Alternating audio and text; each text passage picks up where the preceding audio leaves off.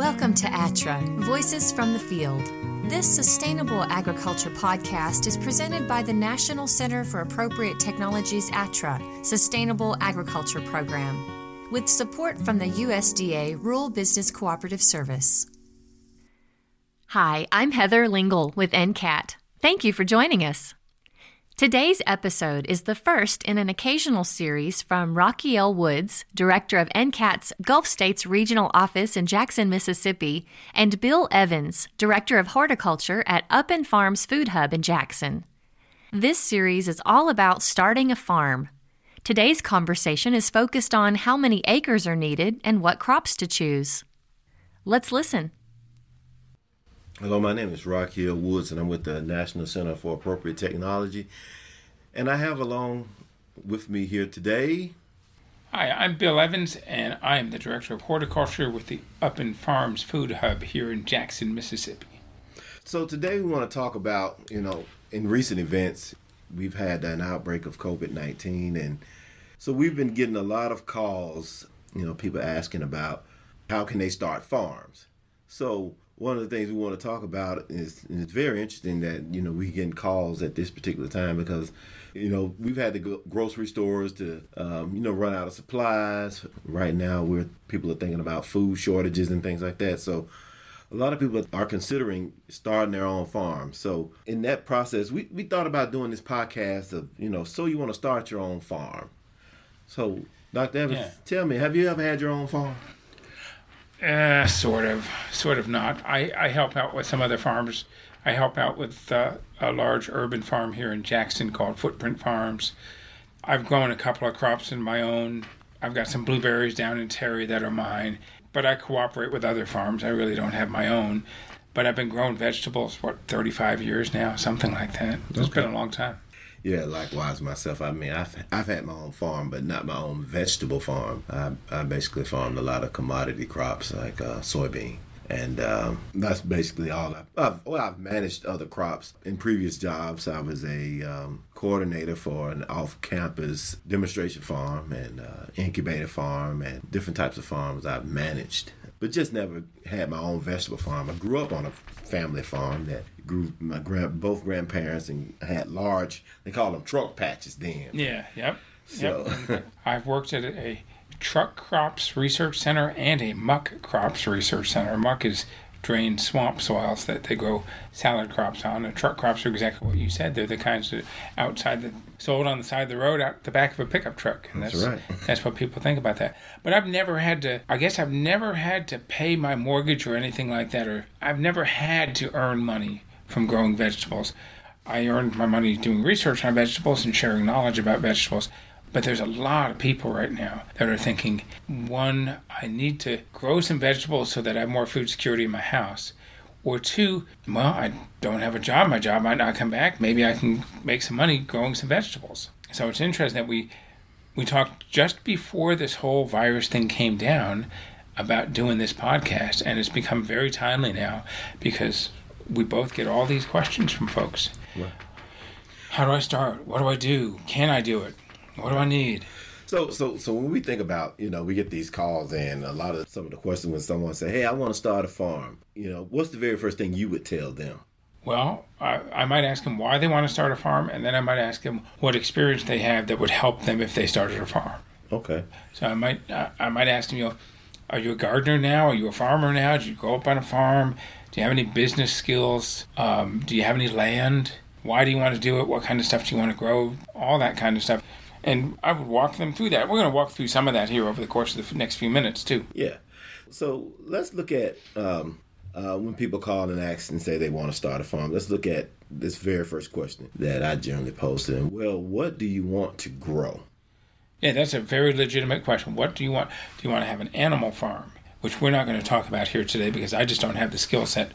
But vegetable farm, what do you want to grow? Do you want to grow tomato crop to sell at the local farmer's market? Do you want to grow watermelons to sell out of the back of your pickup truck on the side of the road? Do you want to grow watermelons to sell into a big box grocery store and sell hundreds of thousands of dollars worth of crops? Chances are they're not going to answer it that way. But right. But why do they want what do they want to grow? That's a great question.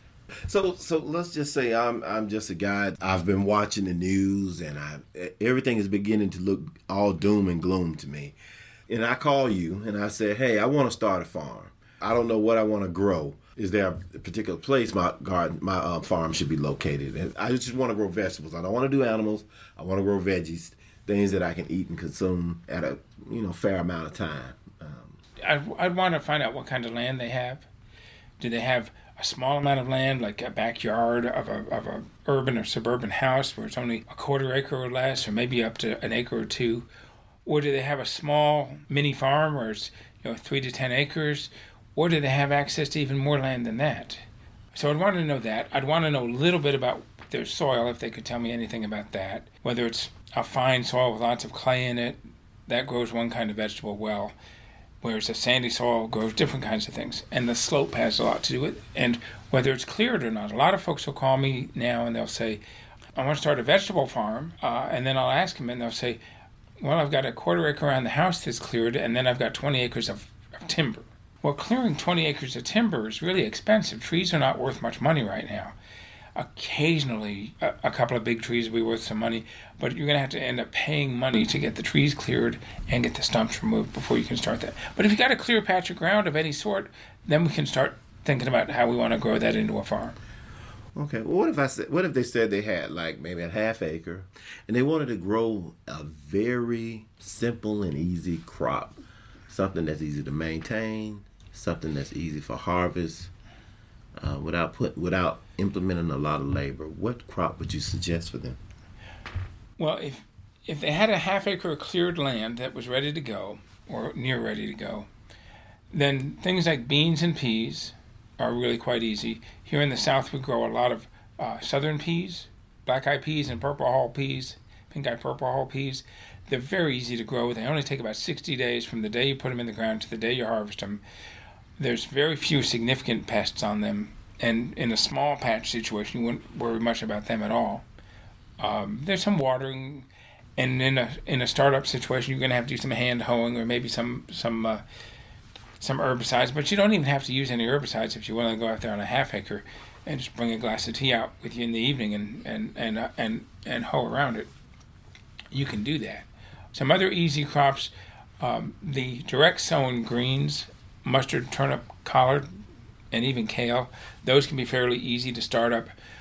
You get into something like tomatoes and stuff, and they can be easy or very hard, but they're also on a commercial scale. When you're starting to talk about a half acre of them, to do those right, you're gonna spend several $100s getting that crop in the ground, because the seed alone is 15 cents a piece. Okay, so let me ask you this: is the startup capital expensive, like you said, for peas and beans? Not for peas and beans. You can start a patch of peas. Well, when I say peas today, let's be clear that it's southern peas I'm talking about. I'm not talking about English peas.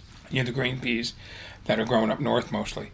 But for southern peas, for the Vigna is the genus of it, under $500, including all the fertilizer and the seed, to plant an acre, somewhere right around there. If you've got a little push planter that you could do that half acre with that we talked about earlier, we'll stick to the half acre. Okay. Be $200 or $300 in startup costs. Okay. So.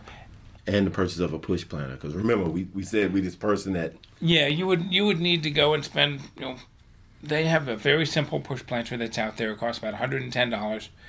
It's not going to last a million years doing commercial work, but it'll serve you well for a few seasons and get you off to the races until you can reinvest into your farm. Right, and we'll talk about equipment and capital at another topic. Yeah, that's a good idea. Move forward.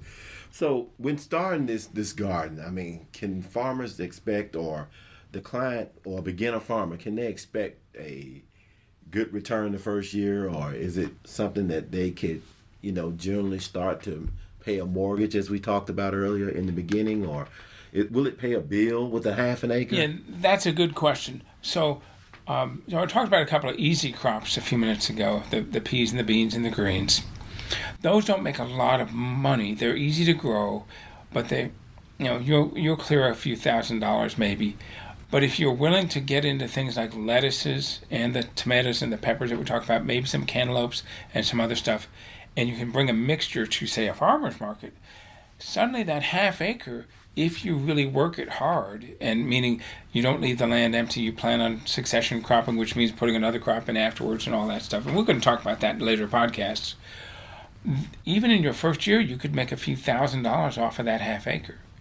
And then you can reinvest some of that, or have some money for holiday gifts. Or it's not going to be a mortgage payer. A half acre is really hard to pay a mortgage off of. Okay. You could actually do it with cut flowers. If you were solely cut flowers in an urban area, you could actually grow enough cut flowers on a half acre to actually pay a mortgage if you're really good at it.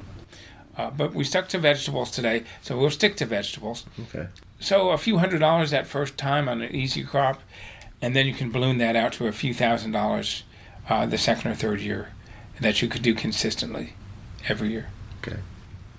So we said we would start with vegetables. That's an easy crop, and then 60 days later, I'm harvesting.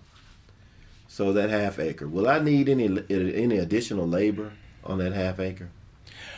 If you're managing a vegetable patch with a few small pieces of tillage equipment, you can do an acre or two, maybe 2.5, depending on what you got. That's generally what it takes one person. That's about their limit. So that half acre, you should be able to harvest that yourself. You may not harvest it all in one day. It sounds like a lot to someone who's not farmed. It doesn't sound like a lot to someone who has farmed. But those peas, that would be, let me think a minute here. Let's see. If we got 3 feet apart, and we got a half acre, that's 22,000 square feet roughly, and a half. Maybe you're looking at 7,000 or 8,000 feet of row to pick. So that's a pretty good chunk of stuff. But you could harvest several tens of feet or a couple hundred feet an hour. And so you could get through it in a couple, 3 days if you were dedicated to just that. But if you had a half acre of peas and you were just selling them yourselves, maybe you plant it over 4 different weeks. Maybe you plant 1/8 of an acre every week for 4 weeks. And that still gets you 10 or 15 bushels of peas every week for the whole summer to harvest off of that area. And then you can put, I talked about succession cropping. So when that first patch of peas comes off, maybe you are ready to go in with lima beans after that. Or maybe you do something else. Maybe you go in with a late crop of tomatoes or a late crop of peppers that can go and tolerate the summer heat and then come off in the fall as a harvestable crop. Well, let me ask you this. Do peas pull a lot from the soil? Is it good to go behind peas with another pea crop, or should we go with a... That's a good question. I did say go in with a bean after peas. That's not the best strategy. We like to mix between families. That's called rotation. Right. There's 3 or 4 main vegetable families and then the miscellaneous. And this might be a little much for this first podcast, but they're generally the pea and bean family. Mm-hmm. That's the peas, the lima beans, English peas, cow peas, butter beans, all that stuff, green beans, all that stuff is the pea and bee family. Then there's the cucumber and melon family, and that's all your cucumbers, your squashes, watermelons, cantaloupes, all the vining crops. Winter squash, like acorn squash and butternut squash, pumpkins are in that family. So that's 2.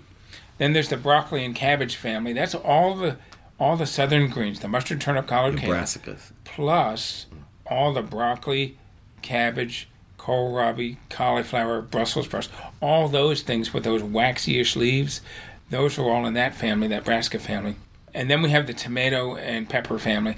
That's tomatoes, all the peppers, hot and mild, and bell peppers, as well as what we call down here in the South Irish potatoes. Just because of the famine reference, even though they're from Peru. But, those white potatoes, the Idaho style, and the Great Lakes style potatoes that we all know and love for making mashed potatoes and French fries. Then all the other crops I lump into a 5th group called the miscellaneous crops. That's lettuce, that's beets, that's carrots, that's sweet potatoes, that's sweet corn, and all of those. Most of the Asian greens, by the way, are in that brassica family. The tatsoi and bok choy, mizuna, all of those things are actually in the brassica family. So we lump those over in that greens family that we talked about a few minutes ago, not into this miscellaneous. The only one that's not in the miscellaneous would be leaf lettuce, true lettuce. Okay. Because that's actually in the sunflower family, believe it or not. Okay, wow. I didn't know that. So starting a farm we could make it as easy as we want to, or as difficult as we. Yeah, I just no pun intended. I just got in the weeds a little bit on botany there for me. I think you did just muddy the waters for me. So, but taking it back to what we were talking about a minute ago, I think you're right about that, Rock. Let's take it back to where we were a minute ago and remind folks they just need to. What do they want to grow? What gets them out of bed in the morning is going to get them out to tend the farm. Start with that.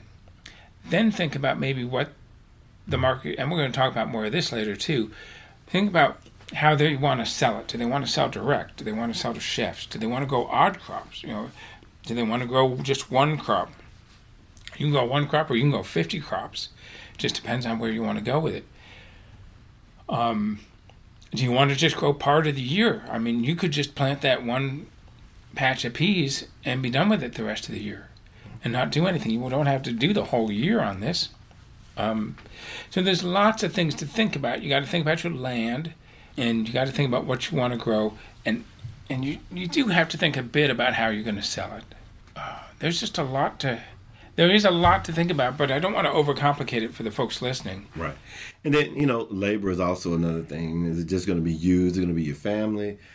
Are you going to try to hire someone to help you? Or are you going to, if you're growing just to grow for yourself, or your neighbor, or your community, are you going to, how are you going to get that buy-in for the community to come in to assist you? That could be another good aspect of getting labor out there. Yeah, they have things called pick your own farms where you invite people to come and pick on your farm.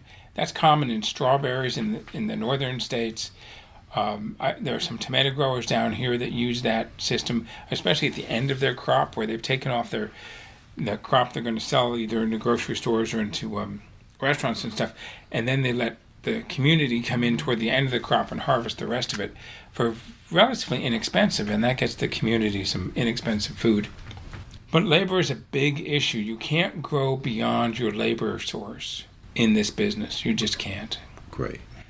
Yeah, I know one of the things that we did when I was managing that demonstration farm is when Purple Hull peas would be ready, we would have people to come out and pick on the half. Mm-hmm. And then we also use that half method to also balance our record keeping system. So if someone went out and picked 8 bushels, they kept 4 and they gave us 4. The 4 we kept, we sold it and used that as money that we would pay labor to go out there and to harvest the vegetables. So that was like a profit, but at the same time we used it towards, that's how much it would cost us if we had to hire labor. And make sure you have your record keeping system based upon how you're going to employ labor, or how you're going to pay labor if you decide to start farming. So labor is one of the key issues, because once the crop is ready, it has to come out of the field. You can't just let it sit there. Yeah. And that goes back to something I tell a lot of growers that call me, or prospective growers that call me. I would much rather we talked about that theoretical half-acre farm a minute ago. I'd much rather someone come in and manage a half-acre really well than to overextend themselves, because planting is so exciting. Planting, we all love it. We all love, it's warming up, the soil dries out enough, we run out and we plow up and till up and get ready, 5 acres, and we go and plant it all, and then 3 weeks later the weeds come in, or it gets hot, or then, heaven forbid, we're 2 months later and we're starting to harvest and we don't have enough labor to harvest. I would much rather someone come in and do a half-acre really well and well thought out to get their feet wet in this business, and go from there, or even a 1/4 acre, or even just a few pots on the patio. Just, because you can grow herbs on the patio and then start selling herbs at the farmer's market. You don't necessarily even have to have ground for this. We've talked a lot about having ground, but someone who's just got a little house and a couple of, patches on the patio, they could put some well-placed container gardens out there and have a nice little business going just for part-time stuff at a farmer's market. But less is more when you're starting out in terms of land. Commit to doing really well on less land so you don't overextend yourself. Right. So we go back to the question again. So do you want to start a farm? We hope so. We hope so. And we look forward to helping everyone with the rest of this series. This is the first in this series. We have several more of these podcasts on starting up a farm coming up, and it'll be good. See you all next time. All right. And thank you for tuning in. I'm Raquel Woods. And I'm Bill Evans. Thank you for listening to ATTRA, Voices from the Field.